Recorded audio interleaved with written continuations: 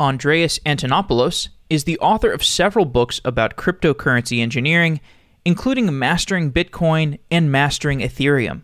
In these books, Andreas lays out the systems of economics and computer science that underpin the two most mature decentralized monetary systems. When Andreas originally discovered the Bitcoin white paper, he had witnessed the repeated mismanagement of government-backed fiat currencies. Andreas has a Greek background, and the financial collapse of 2008 had led to an economic crisis in Greece. Andreas's first-hand observation of the weaknesses of centrally planned government currencies, together with a degree in computer science and distributed systems, have made him a dedicated evangelist for Bitcoin. Andreas joins the show to discuss the Bitcoin ecosystem and the relationship between decentralized cryptoeconomic systems and centralized corporations. Facebook has recently announced a cryptocurrency project called Libra, and Andreas suggests that Libra changes everything, not necessarily because Libra will make it to production or because Libra itself will upend the world of finance, but because it allows us to further call into question the very nature of what makes a modern currency valuable and valid. After all, if a government has the right to back a currency, why shouldn't a large corporation have that same privilege? Andreas is also a co-host of one of my favorite Bitcoin podcasts, Let's Talk Bitcoin. The co-host of that show, Adam Levine, has been a previous guest on this show, and if you are looking for more Andreas content, check out his podcasts.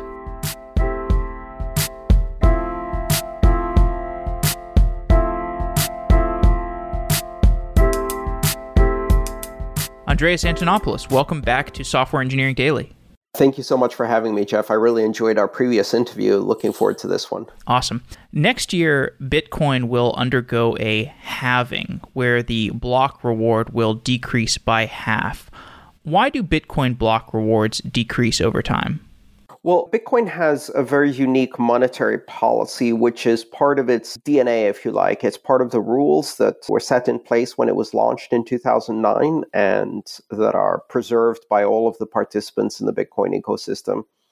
And this monetary policy is intended to be deflational, to create digital scarcity, meaning that Bitcoin is intended to be rare and finite, emulating in many ways the model of mining for gold, but an even more strict digital form of scarcity that doesn't exist in nature, where at some point, no matter how much people want more Bitcoin to be issued, it simply won't.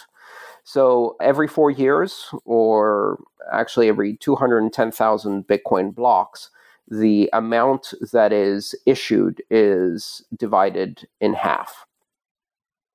How has this halving historically affected Bitcoin?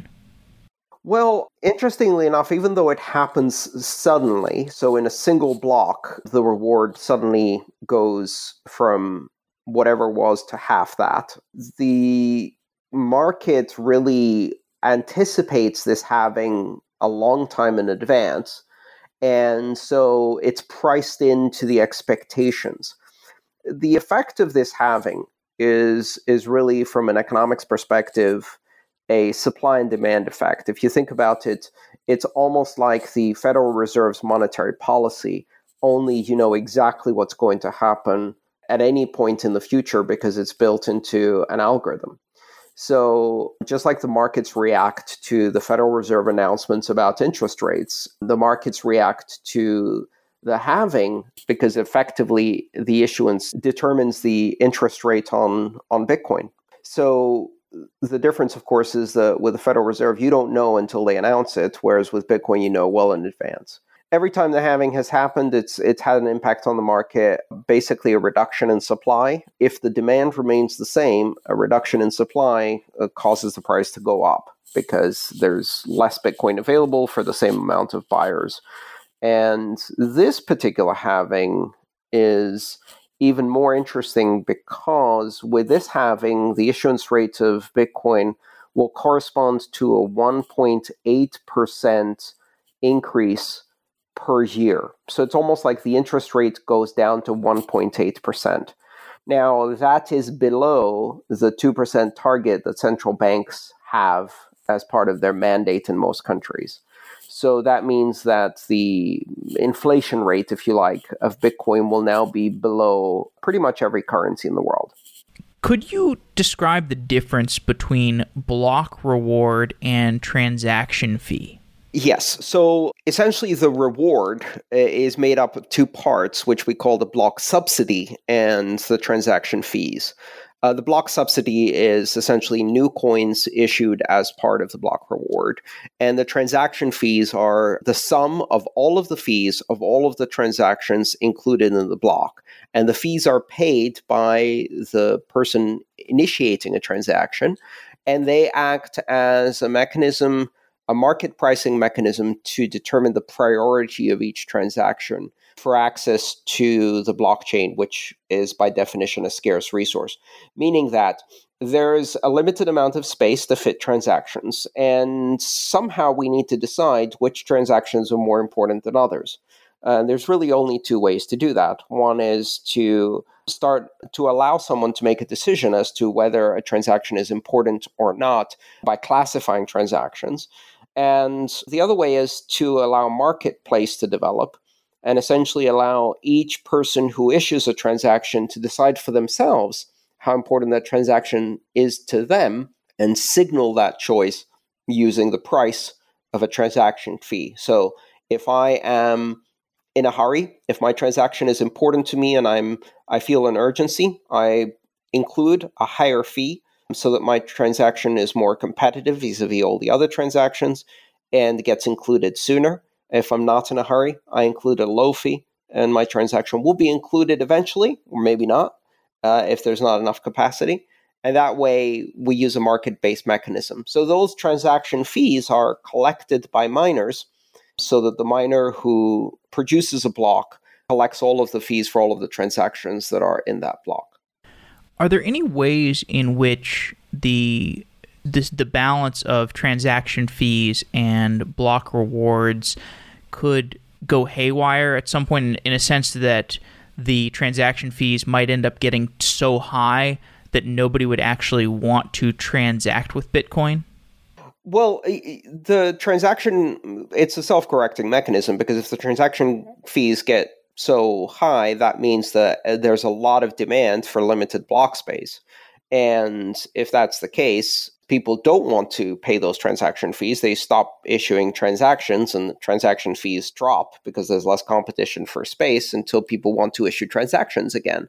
So the market kind of prices the transaction fee to accommodate all of the people's demand for transactions. It's almost like saying, that nobody goes to that restaurant because it's too busy. All right. Taking a step back, you are highly engaged with the community of people who pay attention to cryptocurrency around the globe. And that community grew massively in the last bubble. And then the community shrunk a little bit. It subsided a little bit. Now cryptocurrency is entering the mainstream once again. It does have this ebb and flow. And every time the audience seems to be slightly different, the mainstream element seems to be slightly different. Tell me about the audience in a typical speaking event that you're putting on these days. Who is interested in cryptocurrencies today? That's a great question. I mean, it very, very much depends on where I'm doing this talk and the context of the talk. So I notice very big differences. Usually about a third to half the audience are people who are new to cryptocurrency. And by new, I mean less than a year or just over a year of being involved in cryptocurrency. And then there's, of course, the people who come again and again and again and have been part of this for more than a year or two and are consistent. Now, in some countries, people are interested in Bitcoin primarily as a speculative investment and in cryptocurrencies in general. And that's not necessarily a bad thing. It depends on what access to investments they have. So, for example, when I'm in certain countries in South America where they have very high inflation and currency controls, Bitcoin represents an investment that people can access that the government can't stop them from investing their money in, and which protects them from inflation. So that's a store of value speculative investment, which is for capital protection. In other countries, countries where people, for the most part, have plentiful access to financial services and investment opportunities. People are more interested in the social and political implications of Bitcoin. So there's people who have much more interest in the long-term impact that this is going to have on the relationship between individuals and the state. So empowering individuals. Often people who come to my events are privacy activists or are interested in various political movements and social movements. And many of the people who come to my events are also interested in the technology itself. So they're software engineers or web developers, programmers, etc., who are interested primarily in the technology. What are the hardest engineering problems facing the Bitcoin community today? So there's many interesting and hard problems because this is a pioneering technology. Some of them are balancing competing interests or trade-offs and design trade-offs. For example, there's an interesting design trade-off which is called the trilemma in blockchains, which is a trade-off between security, scaling, and decentralization. So looking at blockchains in general, they present a situation whereby you can optimize for two of the three of those design objectives. You can have something that is secure and scalable, but it won't be decentralized. You can make it secure and decentralized, but it won't scale very well. And you can make it scalable and decentralized, and it won't be very secure. So that's called a trilemma. And there's a lot of engineering challenges as well as trade-offs as to how you optimize for each one of those or how you lessen the degree of trade-off you might have between those three competing interests. It makes me think of and this may be a bad mapping, but makes me think of the CAP theorem with, you have the trilemma of consistency, availability, and partition tolerance. And when I think about the CAP theorem, this is something that it's not like it's ever been, fixed completely, but it has been ironed out by increasingly pragmatic systems over time, and it has been the story of iteration and incremental technology improvements. And I don't know enough about the Bitcoin community and the engineering solutions that are being built therein, but I can easily imagine just minor incremental progresses accumulating over time that alleviate that trilemma.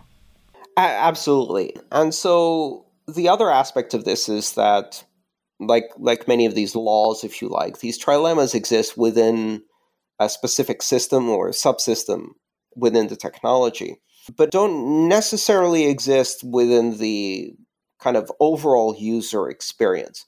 The same thing that applies to the internet, for example. Within a single layer of the protocol, you may experience design trade-offs, which are then hidden or resolved by other layers within the protocol, right?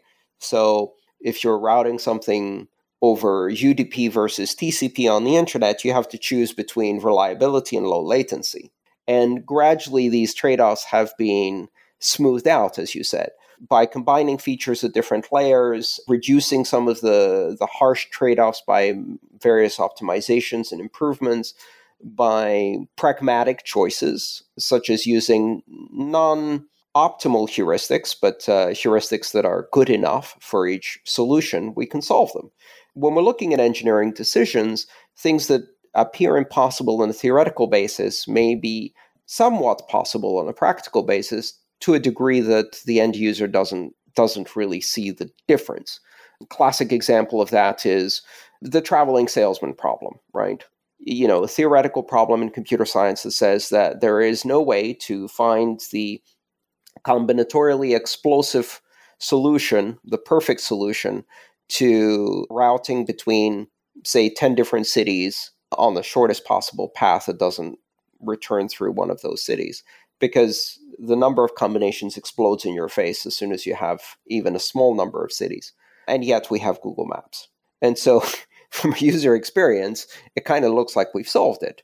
But of course, the difference is that you can't prove, and in fact, it's clearly theoretically impossible to find the perfect path between two cities. But can you find 100 perfectly good paths that still are good enough for the person who's actually trying to get from A to B to C to D that are not the optimal path, but they're good enough? And of course you can.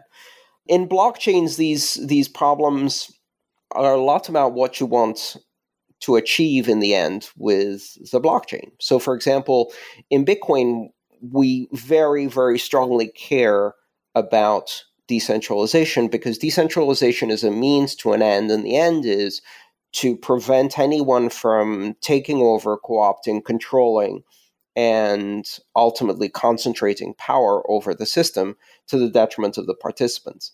So decentralization is a cherished property.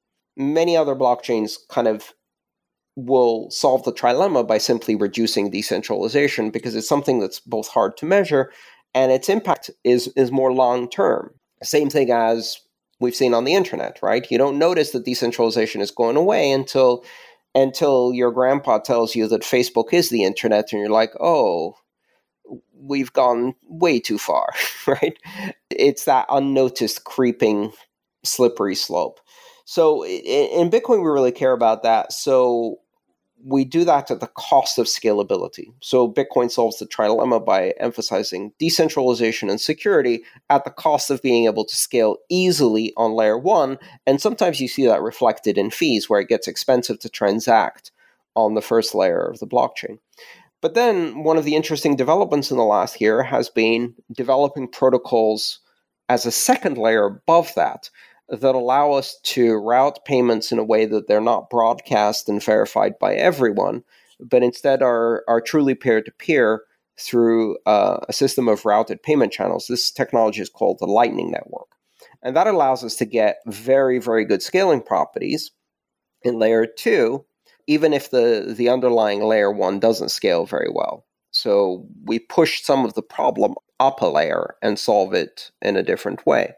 It's very similar to solving the fundamental routing problems in the IP layer on the internet and not caring too much about reliability and end-to-end streaming, and then solving those at the TCP layer, and not caring too much about application and encoding and solving those at the HTTP layer.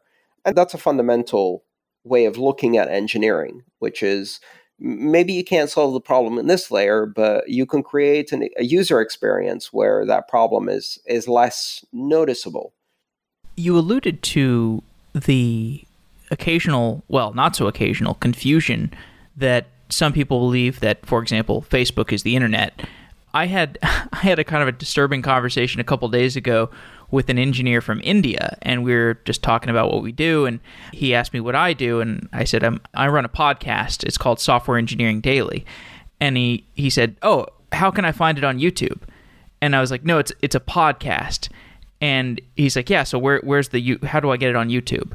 And I was like, YouTube is not, like, podcast is like, these are disjoint, I mean, not disjoint, but they're overlapping kind of things. And, I have really come to respect the ethos of decentralization as it could potentially apply to a variety of forms of communication, including money. And I wonder, there's clearly market demand for decentralized communications platforms. And I wonder how your current line of thinking is on how the other platform, like other communications mediums other than money, will develop. Like, some, you could hypothesize that these things will all be built on top of Bitcoin, and then there's all kinds of gradations beyond that. Like, maybe it's actually going to be Ethereum because the base programming language is more flexible, or maybe it's like some other kind of protocol or something that are built on top of these systems or built entirely separate from these systems. Or have you started to get a belief set around how these other communications mediums like social media or video or audio sharing, how these things will manifest in decentralized fashions? Yeah, I think that's been one of the primary drivers for the Ethereum blockchain. And in Ethereum speak, that's called Web3. And Web3 is intended to be kind of the next generation of the web. It's kind of a play on the Web 2.0 social media and interactive web generation that happened a decade ago. Web3 is supposed to be the decentralized web.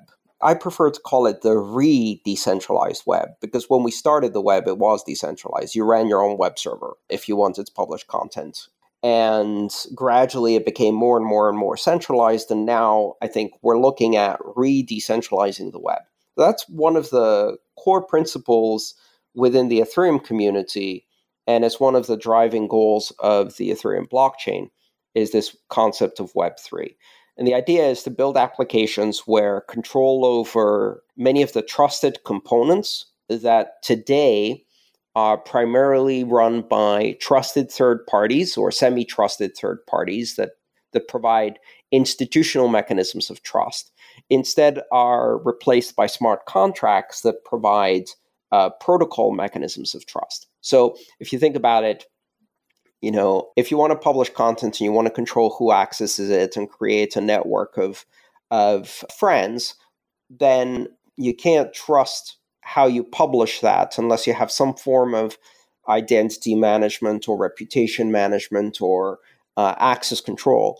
And we trust companies like Facebook and Google and Apple and others to provide us these access control mechanisms and identity and reputation mechanisms, and they provide them as centralized institutions and third parties.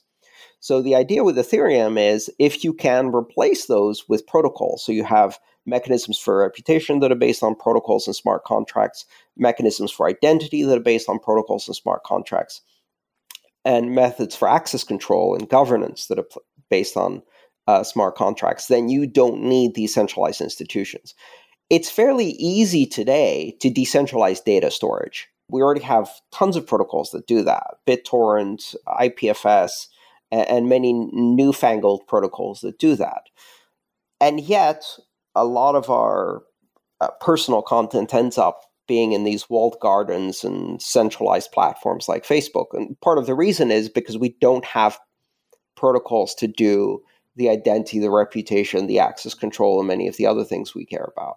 So I think that's a core part of the Ethereum vision. On the other hand, however, I think in order for those types of platforms to be built, we first need to get payments and money done right. We need robust, open, global systems of payment and money. And part of the reason is because not only do those provide a foundation for security and trust, because people care enough to protect their keys when their keys are used for controlling money, but they also provide the platform to fund all of these other activities. And without that platform and without that censorship-resistant money, it becomes very difficult to build the next layers. Which is why I think, all of the kind of rivalry and competition between platforms like Bitcoin and Ethereum is mostly just misguided, because I think, in fact, they work very well together and need each other to do things that cannot be done in a single platform and should not be attempted in a single platform because the trade-offs are different. Why is that? I mean, because I look at Bitcoin and yes, obviously the language is different, but to me it just looks like a very basic Turing machine, and you can build all kinds of things on top of it, like side chains and lightning networks and, things with like longer confirmation times where you could have different scripting languages and so on. Why couldn't you just import all the innovation into Bitcoin? Why do you need these other languages and other platforms? I think primarily it's two reasons. One is that Bitcoin itself is not Turing complete, and that's quite deliberate. It's actually a hard effect to achieve and difficult to maintain. And it's deliberate because that provides a much more predictable platform for execution of much more, let's call it mission-critical security code. If you're going to build a robust, nation-state resistant, censorship resistant, denial of service resistant global platform for money, which is a very tricky proposition because governments are very serious about controlling money worldwide, you really need to focus on very conservative, robust security development. And that restricts both the range of activities you can do on the platform, as well as the pace and speed at which you can do development. Things have to be very slow, very conservative, very carefully reviewed before they're deployed, because you're talking about something that needs to be very robust. Now, that's not suitable for development of all of these other things we're talking about. They need a much more experimental, much more fast-paced style of development, and that will necessarily happen at other layers and other chains. Now, can those chains be connected to and interact with Bitcoin? Absolutely. But the other issue also is that the security of model of Bitcoin, the consensus mechanism, involves verifying only the security primitives of Bitcoin itself, which means that if you build a side chain or something else that links to it, it's very difficult to rely on the security guarantees of Bitcoin if what you're doing is outside of that purview, if it's not being validated or verified by the same security mechanism. So if you build a sidechain that does, fancy smart contracts, etc., and those smart contracts are anchored or connected to Bitcoin, but they're not being verified by the Bitcoin security mechanism, then you have to provide that security mechanism in your sidechain or in your whatever else you're doing. And if that's not robust, then neither are your smart contracts. And this is the fundamental dilemma that caused or led Vitalik Buterin to decide to launch Ethereum as a separate chain. I think I see. So I was imagining, you can just engage in 250 transactions on a side chain and then eventually compress that into something that fits into the core Bitcoin blockchain, but then all 250 of those transactions are not subject to the security constraints of Bitcoin. So you're going to have to figure out some totally alternative security mechanism for securing them unless you want to wait for the Bitcoin confirmation. That wouldn't work, right? You wouldn't have security guarantees. Well, it depends on what you're doing in the sidechain. If what you're doing in this other chain or layer is payments, and you can summarize the entire security state in a Bitcoin script, then yes, you can basically take all of the security guarantees of Bitcoin and essentially connect them to this other state, and therefore you can inherit all of those security guarantees. And that's what the Lightning Network does. Because what the Lightning Network is doing is summarizing the state of payments, and so that's fine. The problem is, if you want to do more complex things involving smart contracts, then the state of those smart contracts cannot be expressed in Bitcoin script. And therefore, you can't leverage the security guarantees of Bitcoin. You need to bootstrap a whole different security mechanism that actually inspects the execution of the smart contract and the state transitions of the smart contract. And it's exactly what Ethereum does. In doing so, however, it sacrifices some of the robustness in order to be able to move faster and develop and experiment more. And that means that things that should be simple are not, and things that can be done very simply and very securely in Bitcoin can't be done very simply and very securely in Ethereum. Here's a very good example. Multisig. Multisig is part of the fundamental primitives of Bitcoin script. So you can implement it directly in Bitcoin script. And multisig has existed almost since the very beginning, in its modern form since 2012, which is called pay-to-script hash. And it is extremely robust because it's implemented at the core layer of the protocol. It's validated by everyone, and it's very, very simple. And simplicity and security are very closely related, right? The simpler you can make something, the harder it is to find a way to introduce a vulnerability or fool the protocol or the validators. Multisig in Bitcoin, very, very robust. Multisig in Ethereum has failed repeatedly because multisig in Ethereum is not part of the base protocol. It's implemented as a smart contract. People have been, unfortunately, rather verbose in their implementations. Rather than doing a very, very simple multisig, they've added features, right? They've made it more flexible. And some of those features resulted in bugs. And those bugs exploited, caused failures in multisig. This has happened more than once. And, there's currently some multi-sig contracts in Ethereum that have been very carefully audited and have been used for a while without a vulnerability. I don't trust them. I wouldn't put my money in them. And the reason, even though other people have put hundreds of millions of dollars, and the reason is simply because there's much more room for errors. And that's exactly the kind of trade-off that makes it difficult to implement the same level of security in Ethereum as you can in Bitcoin. Well, this is what kind of confuses me about the idea that we wouldn't want to, or that we couldn't build everything on top of the Bitcoin ecosystem, is if you're going to need a reliable multi-sig system regardless, and if you can build, I guess maybe what it comes down to is the question of, can you build abstractions on top of Bitcoin that are Turing complete and have the sufficient guarantees that you need, such that your Bitcoin-based system is equivalent yet superior in terms of its proven stability to Ethereum? Or is there just something about Ethereum? Because it's a fundamental design trade-off. The flexibility you need to do expressive, composable, and flexible smart contracts undermines your security robustness. And that doesn't mean you can't do security. It simply means that security takes a lot more iterations and a lot of time to mature.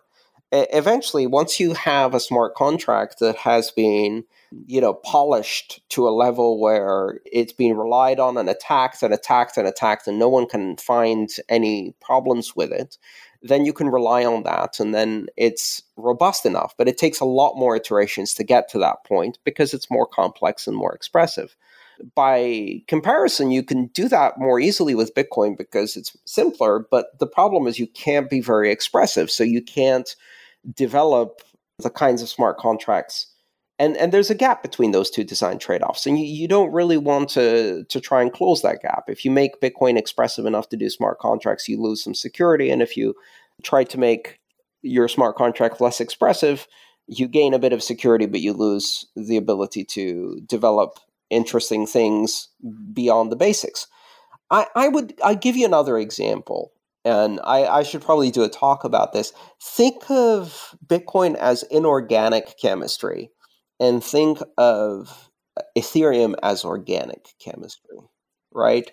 So Bitcoin's inorganic chemistry. You can make steel out of it, and it's incredibly robust. There are a number of chemical reactions that can happen, but they're fairly limited. You can, in fact, list all of the chemical reactions that can happen to it because it will react in a very predictable way with a very specific set of elements, and that set of elements is finite, right?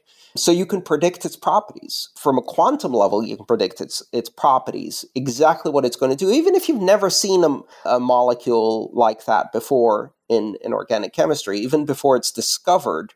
Even before an atom is discovered, a specific chemical element is discovered, we already know its properties. You can derive its properties from, its composition, right? You can predict its properties even before it exists. Now compare that to organic chemistry.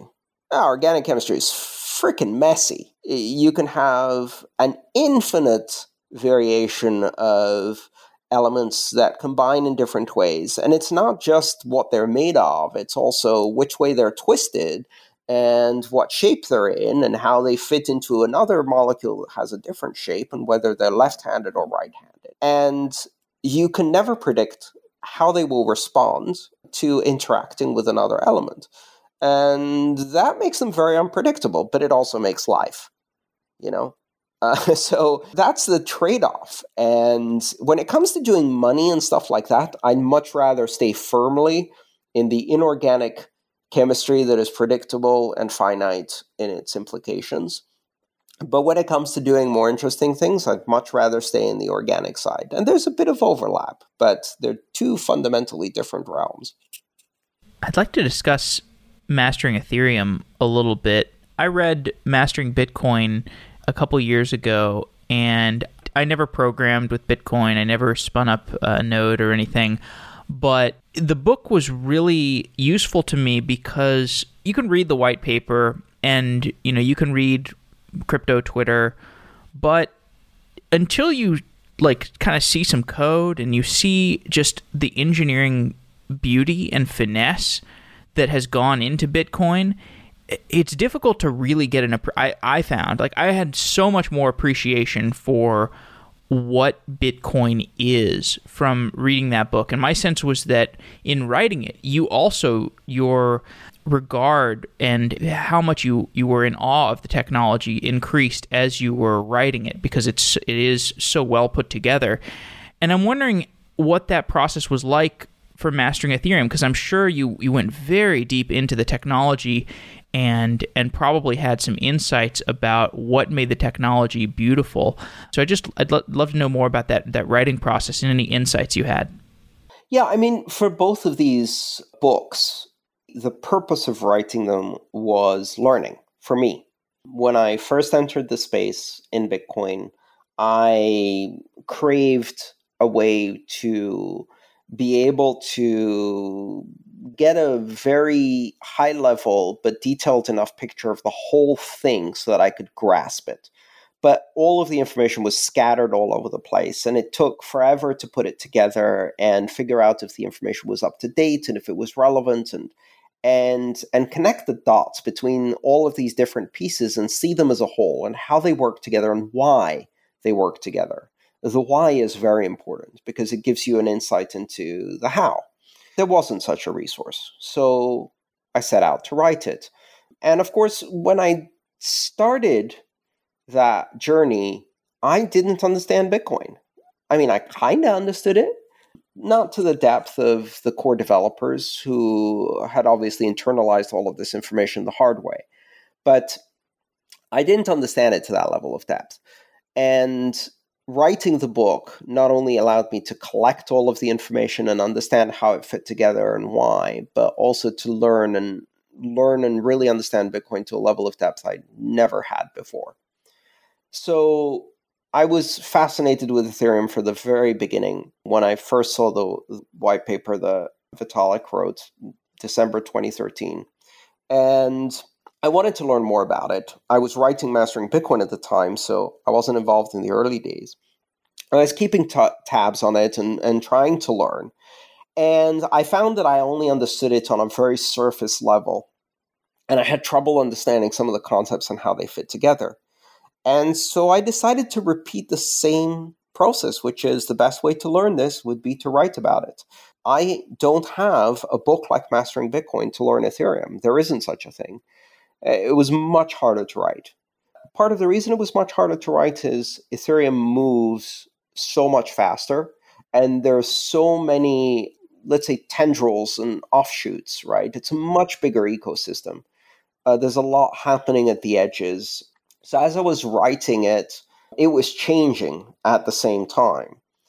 So I tried to capture what are the things that are essential and continuous or eternal about Ethereum. What's the real essence of it, the DNA of it, and what's kind of on the surface and changing quickly that might not be relevant in a couple of years. And then again, a lot of that involves focusing on why. Why are certain choices made? Why does it work this way and not another way? Because that gives you an insight into what's going on. So again, it was a huge learning experience. It took me 2 years. And at the end of it, I'm quite proud of the book because to me, it feels like the book I wish I had when I first started learning about Ethereum. And that was my goal. It was almost immediately out of date, just like with the first Bitcoin book. And the first edition is good, but not great. Again, just like the first edition of Mastering Bitcoin. The second one was much better. And so I expect that sometime I'm going to write the second edition for Mastering Ethereum, and it's going to be much better than the first. And I'll learn it to even more depth. I want to talk a little bit about Libra with you. I watched a talk that you gave about Libra. You touched on Libra. It was very shortly after Libra came out. Have you had more time to take a closer look at it, or have you taken a closer look at it? Yeah, I mean, I read the white paper, and I did a talk at a university in Edinburgh about it. It's mostly about the social, political, economic implications, not so much about the paper.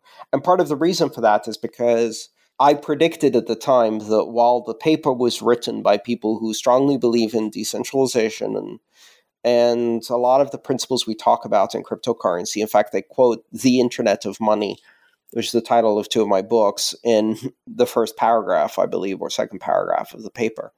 That vision would never make it into production. And the reason it would never make it in production is because it would come into contact first with Facebook headquarters, then Facebook lawyers, and finally government regulators. It didn't take more than 2 or 3 weeks from when I made that video for the full impact of that to come through. I made a prediction that such a system would be unacceptable in countries that have currency crises and need strict central bank control. I used India as an example. India came out the next week and said, this is not going to be allowed here. And many different governments immediately pushed back hard against Facebook. The recent hearings, I think, were an eye-opener because it offered a very strong juxtaposition against crypto, real crypto, like Bitcoin. And the concepts that I talk about to differentiate between the crypto that I care about, the open blockchains, and these other things that pretend to be but are not really. And I talk about the 5 pillars, the 5 questions you need to ask when someone says the word blockchain. You need to ask, is it open? Is it borderless? Is it publicly verifiable? Is it neutral? Is it censorship resistant? And the answer for all 5 of those for Facebook's system is no. They could never make it be any of those things because they would immediately come under pressure to start backpedaling from those positions. And that's exactly what happened. You can't have a system that exhibits those properties on the 5 pillars that is owned by someone who can be coerced. It's impossible because they will be coerced immediately. Regardless of the viability of Libra, it has been a nice thrust of political and public discourse about the nature of cryptocurrencies. Oh, yeah. It changes the game completely. Why is that? The funny thing is that Libra changed the game just by writing a paper. They didn't even need to deploy anything because they forced people to start making comparisons. So, I think essentially Libra was the second strike against the nation-state money. The first strike was Bitcoin, right? And that suddenly forced people to start asking questions about the nature of money and can you have money that's viable, that's valuable, that's usable without state backing? The answer after 10 years is clearly yes. Libra now creates other questions which are really important, which is what is the role of private corporations in the formation of money? Can private corporations create private money? And if so, what are the rules by which they operate since they're not controlled by democratic institutions? And that creates juxtaposition. It creates comparisons between both corporate money and state money, but also between corporate money and people money. So now we have these 3 players. You have state money, traditional fiat. You have people's money, open, public, blockchains, and cryptocurrencies, Bitcoin, of course, being the foremost example of that, and corporate money. And these 3 are going to provide 3 very different perspectives to the world. And, I think people are beginning to realize that privately controlled money is dangerous and creepy and fascist and laden with surveillance. And once they realize that a lot of our state money is also heading in that direction. And maybe we shouldn't be eradicating cash. So we're having a long needed conversation about the fact that cashless society is freedomless society and democracy-less society. You can't have a cashless society that's free. The idea of eradicating cash and going to completely digital currencies that are controlled by governments inexorably leads to governments that are less accountable. And that's dangerous too. So it's created some very interesting conversations. And the other conversation it's creating, which is really useful, is the juxtaposition against the people's money. Because very, very quickly people saw that governments are highly motivated to stop Libra from happening, right? And to stop Facebook from doing this. And not only are they motivated, they are able.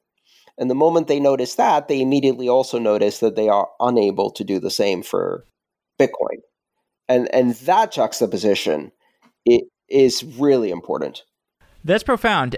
And what kinds of responses are you seeing to that kind of like, or are they waking up? Like, are they waking up to oh no, like, oh no, this Bitcoin thing, like, oh no, it's like this is actually much more problematic than Libra. Like, what are we going to do? Are they starting to have that actualization, or is Bitcoin still too nascent and kind of unactualized in its effects on the real world for governments to really start freaking out?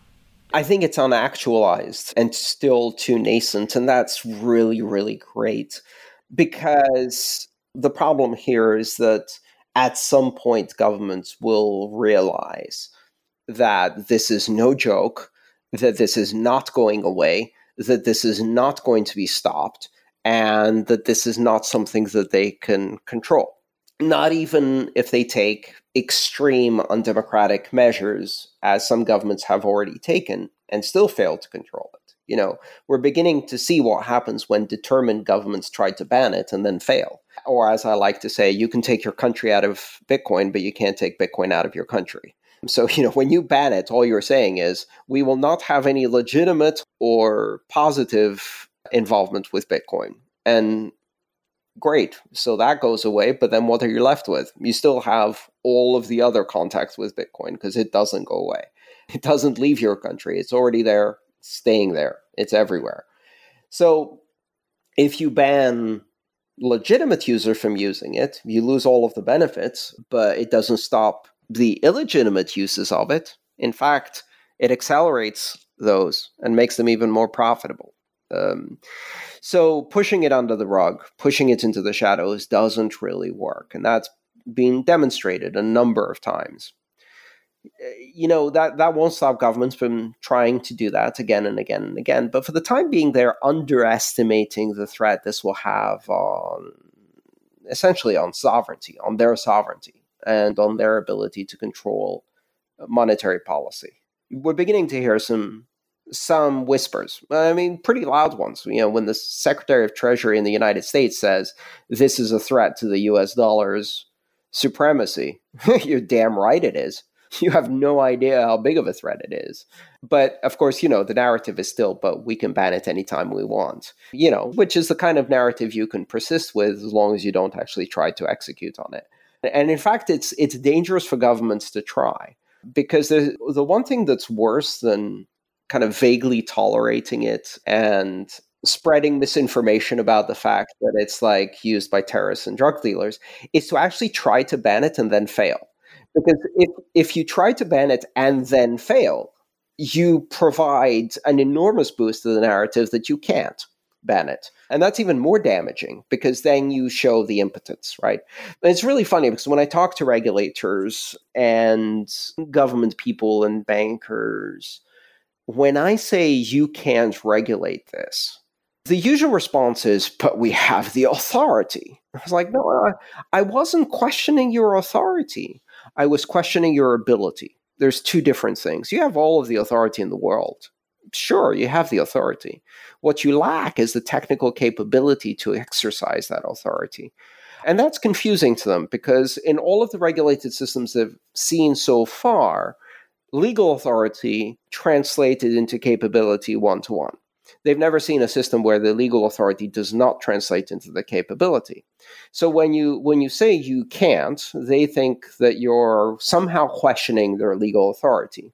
I'm not. I'm questioning their technical capability to actually affect change. And that's a huge difference. That really hasn't been well understood, and I'm glad. I'd rather they continue to misunderstand that for another decade.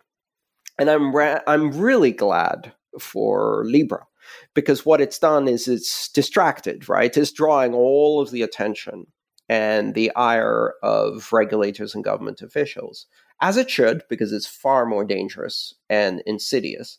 But it's distracting from the thing that's really going to be a thorn in their side in a decade. Last question. you are the author of The Internet of Money. This is a book that's, if I read it a couple of years ago, if I recall, it's a collection of talks that the highlights from talks you've given.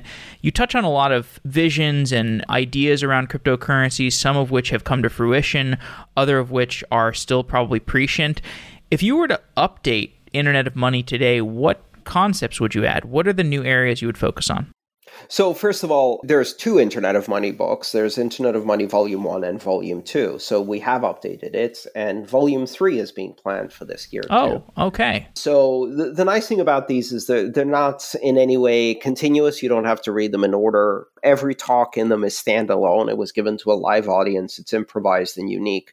And it touches on some aspect of this technology and its social, economic, political impact, the philosophy behind it, etc. And they're structured so you can read them in a 5 to 7 minute sitting, a single chapter. It's a fun read that you don't have to start at the beginning and go to the end. You can just jump in at any point and read one short story. And it's not technical. It's for a broad audience, just like my talks. So Internet of Money, Volume 1, Volume 2, which have now been translated in, I think, more than a dozen languages, are collections of my talks. There's 12 talks in each book, or 11 talks, I think, in each book. And we're doing more. How would I update them? I mean, essentially, these are almost like a continuous biography of my journey through crypto. Each volume contains newer talks than the previous volume. So you can see kind of a historical progression from book to book as things change. But I'm continuing to do talks. I just did a European tour where I delivered 9 different talks in 7 cities, all of them unscripted, improvised to live audiences. And those are eventually going to end up in the next volume. One of them might be the Libra talk that I did in Edinburgh. Okay, Andreas, thank you so much for coming back on. Thanks for being a great emissary of Bitcoin. I continue to get a lot of value out of your content. Oh, thank you so much. I really appreciate it. I'd like to add kind of for your audience that all of the content I produce is available under free and open licenses, including all of my videos, Mastering Bitcoin and Mastering Ethereum books. You can find them online. You can download them and read them for free. You can watch my videos on YouTube. And I'm not sponsored by any corporations or seeking corporate endorsement or anything like that, because I'm funded directly by the community. So through Patreon, which provides me with a steady income stream for me and my staff, I fund my activities, which allow me to take this message of education to as many people as possible in as many languages as possible. And you can find all of that under my username, which is AANTONOP, Antonop. You can find me as Antonop on Twitter, Antonop on YouTube, my website, antonop.com, and also if you want to support me on Patreon with a monthly subscription, patreon.com/Antonop. Beautiful. Thank you for adding that information, Andreas. Great to talk with you, and best of luck in the continued talks. I'll be watching. Thank you so much, Jeff. We'll talk soon, I hope. Have a good one.